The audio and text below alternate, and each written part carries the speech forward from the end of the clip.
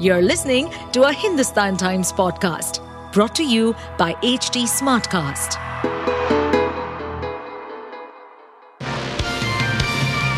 Hello, these are the top news for the day. An air emergency was declared in the national capital on Thursday, with its air quality index nosediving into severe days ahead of Diwali. Delhi Chief Minister Arvind Kejriwal announced that in light of the rising pollution levels, all government and primary schools in Delhi will remain closed on Friday and Saturday. The Delhi government imposed a ban on non-essential construction activities and on the plying of BS3 petrol and BS4 diesel cars in Delhi, Gurugram, Faridabad, Ghaziabad and Gautam Budh Nagar. On Friday morning, the overall AQI in Delhi was recorded at 346 in the very poor category. An AQI between 0 and 50 is considered good, 51 and 100 satisfactory, 101 and 200 moderate, 201 and 300 poor, 301 and 400 very poor, and 401 and 500 severe, and above 500, it is hazardous. While Delhi's AQI has turned severe so far, scientists have warned of further deterioration in the air quality. On Thursday 10 p.m., the AQI dipped to 422, the worst of this season. Smoke from stubble burning accounted for 25% of the PM2.5 pollution in Delhi on Thursday, a model-based study by the Indian Institute of Tropical Meteorology in Pune revealed. It may go up to 35% today. Section 144 has been invoked in Gurugram in the wake of the worsening air quality index. Noida and Greater Noida too come under GRAP 3 restrictions starting from Friday. FTX founder Sam Bankman-Fried was found guilty on Thursday of defrauding customers of his now bankrupt cryptocurrency exchange in one of the biggest financial frauds on record, a verdict that cemented the 31-year-old former billionaire's fall from grace. A 12-member jury in Manhattan Federal Court convicted him on all 7 counts he faced after a month-long trial in which prosecutors made the case that he stole $8 billion from the exchange's customers out of sheer greed. The verdict came just shy of 1 year after FTX filed for bankruptcy in a swift corporate meltdown that shocked financial markets and erased his estimated $26 billion personal fortune. The jury reached the verdict after just over 4 hours of deliberations. Bankman-Fried stood and clasped his hands together as the verdict was read. Bankman-Fried had pleaded not guilty to 2 counts of fraud and 5 counts of conspiracy. The conviction represented a victory for the U.S. Justice Department and Damian Williams, the top federal prosecutor in Manhattan, who made rooting out corruption in financial markets one of his top priorities.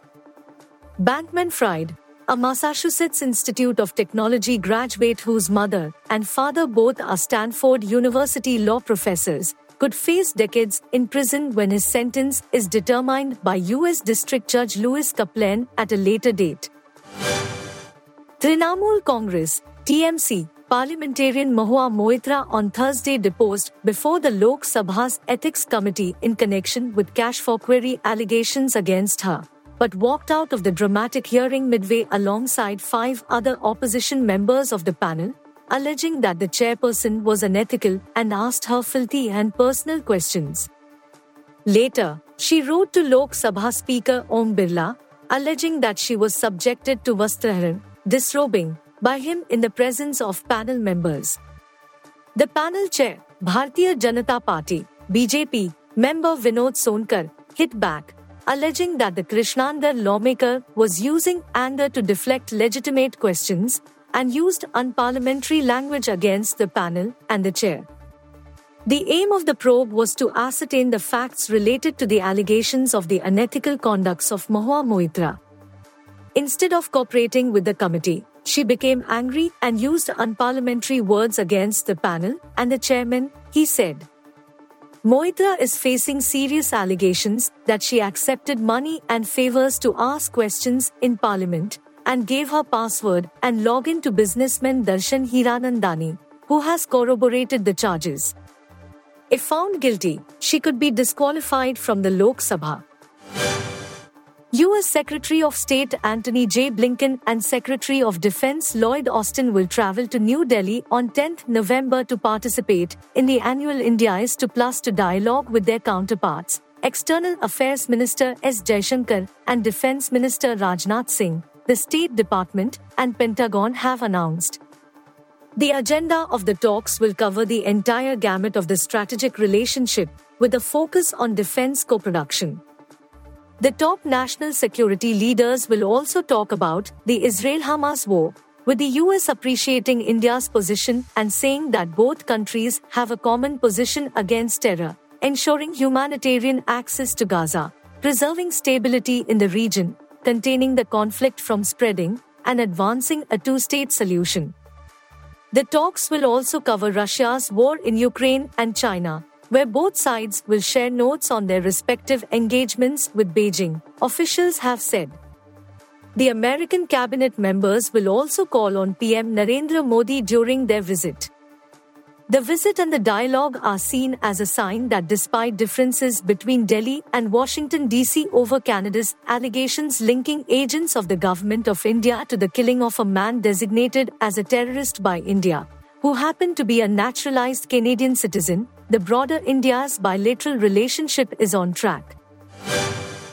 The United States has expressed regret over the attack on an Indian student who is in critical condition after being attacked in Indiana. Indian student Varun Raj Pucha was stabbed at a gym in Indiana. The U.S. State Department has also wished full recovery to Varun and said that it defers to local law enforcement for any questions about this ongoing case. We are deeply disturbed by reports of a brutal attack against Indian graduate student Varun Raj Pucha. We wish him a full recovery from his injuries. We defer to local law enforcement for any questions about this ongoing case, U.S. State Department spokesperson told Annie. Varun Raj Pucha, an Indian student and a native of Telangana, was stabbed in the head at a gym in Indiana and is currently on life support at a hospital. The accused has been arrested by the police and further investigation is underway. You were listening to the HT Daily News Wrap, a beta production brought to you by HT Smartcast.